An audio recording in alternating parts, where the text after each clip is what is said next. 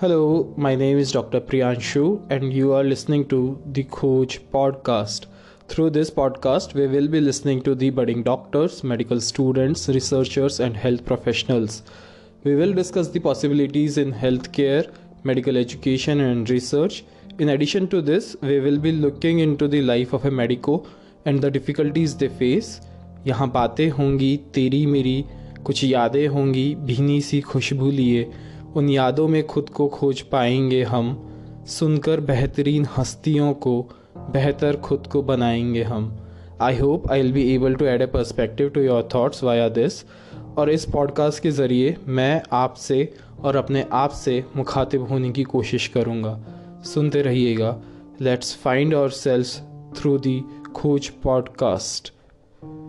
Find your way every single day.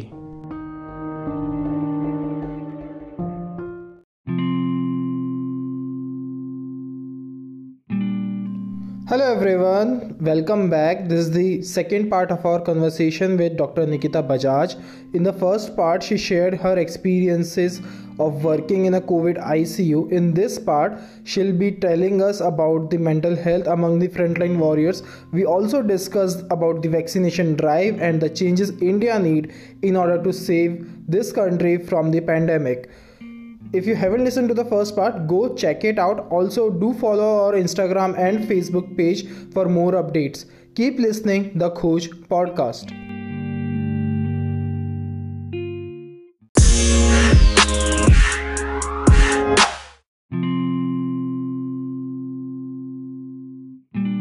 Hello Nikita.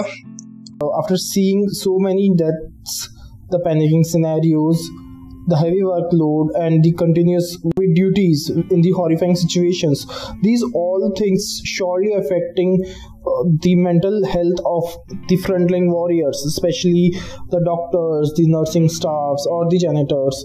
So don't you think we need mental health counselors at this time for everyone working at the front? I believe I have seen a lot of portals. I believe a few days back 2-3 portals where they have started mental helpline, healthcare. Even if it's some therapy you need to vent out, there are links, there are portals that we are getting exposed to, that we are getting links from, and people are getting aware of what we are going through also. Sorry, I'm interrupting you again, but there is no official helpline for residents and nursing staffs in most of the institutions of this country.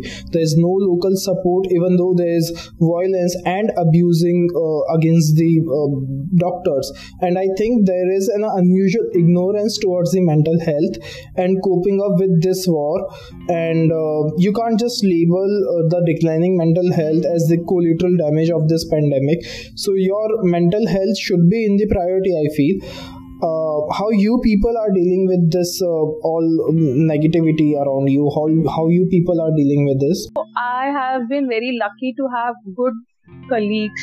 They say each and every colleague of mine have been a very, very, very good support. Whenever we are working together, we try to uplift each other. Okay, this can be done. Okay, if you are feeling low, just sit down and relax. Just take your time. Just have a 2 minutes of peace. Go and sit in the room and peace. And then work. Because there are days in a 6-hour shift, we see 4 deaths, 3 deaths, 3-4 sick patients. And I mean, it's horrifying. It's horrifying. Who have been very supportive. This is something we all medicos should adopt. I mean, uplifting one another, uplifting the other medico would not degrade you. Or maybe if I uplift some other medico, it's not just going to uplift him or her. It's going to uplift my energy also. So it's good for me as well and the other also. Because in this pandemic, we need it. We need it very badly. We need it every second of our duty. And I have been blessed with such colleagues. That's very great to know, and I feel everyone listening this will surely start making the changes we need in order to support each other. Also, there are people saying that the healthcare system has not collapsed, and I don't want to be political right now, but we know the ground reality. We know the horrific situation in the hospital, outside the hospital, even in the homes also. And I want to ask you one thing, what changes we need in order to save this country according to you? First of all, medical system here in India has collapsed. Yes, it has collapsed real bad. It's not just the system which has collapsed, it's government which has failed us. It's my opinion. Someone else's opinion could be different. It's the government which has failed us.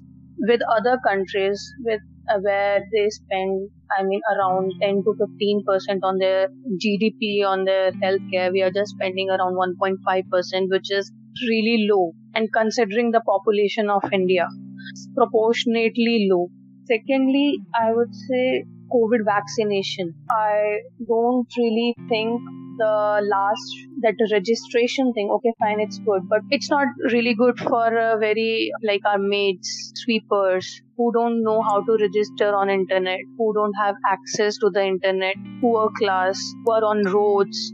How are they going to register for it? How are they going to get vaccinated? It could be like polio drive, every lane, every locality, they could have done that. Okay, fine, that's just my thought. But vaccination is as important as like immunization program of a kid. Yeah. Even if I know how to register, I'm not getting a slot. There are people, we don't have enough vaccine. Yeah, absolutely. There should be vaccination on wheels also, I feel. The shortage is there, so first that needs to be fixed at the government level. But we can organize vaccination camps following all the COVID protocols with local support for a small population, for a small locality in every street or gully, mohalla, in a public building like the community centers, or just to make sure the people won't get to travel far away. They don't travel so that we can prevent further spread of the virus. And also at the same time, the people who have no access to internet or the private vehicles, they can be vaccinated soon. Along with that, I think the awareness should be raised in every corner of this country. And for all of this, we need strong political will. Because there are instances, there are some cases which got infected from the virus at the vaccination center itself because of the lack of proper precautions or the local management. And we need to divide the daily burden at a single place, so we can go just like the polio, we can go every street to street or locality to locality day by day. So that should be implemented, I feel. Actually, it's a very good idea, Priyanshu. I really mean it when I said government has failed us. Regarding vaccination, I have seen people who are not vaccinated, people who have not taken any dose of their vaccination, are facing the severity of COVID, are facing the severe COVID infection, and who have taken vaccination, they might get infected, they might get COVID, but the severity of infection is less. It has become crucial.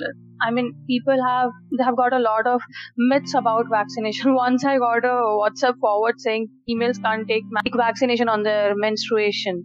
That's just a myth. I don't know from where it started. It was just spreading like fire. And my cousin forwarded it to me if it's true or not. I just said no. I had to put a status of that post and had to say it's not true. I don't know why people have a lot of anxiety or apprehension regarding vaccination. It's just a normal vaccination. Nobody in this entire world had thought of hepatitis B or measles vaccine or DPT vaccine. They had never thought any anaphylaxis reaction could be there with any kind of vaccine, right? I don't know what myths or what anxiety people have developed in their head. Anyway, by time it's getting better. Now people are really behind the vaccination, but we don't have resources. We don't have enough number of vaccines. Let's hope for the best that it reaches each and every door of India. It reaches each and every person of this country, and the situation should get better. So we have many things to work upon, and we have to fight every single individual. We have to correct every single individual who is spreading the myths about the vaccination, especially in the form of WhatsApp forwards or any other social media platform. I hope we get the drive-through vaccination in an open space, just like the drive-through RT-PCR testing. So with these things, with this hope, I should conclude this episode. Any message you want to give to the frontline warriors? escape. My message would be very simple. Just stay strong and just vent out whatever you are feeling, whatever you are seeing, whatever you are dealing with. Just vent out with anyone. It could be a stranger also, it could be your colleague, your sister, brother, partner, whoever it is. Just vent out, because at the end you also are someone's son, you are someone's daughter, someone's husband, someone's wife. You also have a family to go back to. You also have a life to live. We will remember this. We'll remember this phase. It's going to stay for a while. So be prepared. Yeah, the history will remember this, and I hope we get out of this pandemic soon. And I'm so grateful that you came to the show and you spent your precious time with us and joined us on the show. Thanks a lot, Nikita. Thank you so much. Thank you so much, Pranshu. And I should say one thing for you. You may not be working in a hospital right now, but you are doing the best you can and you are doing wonderful. Thank you so much. Yeah, thank you. Thank you, Nikita. Thank you for your kind words. Stay strong. We will win this fight against the COVID.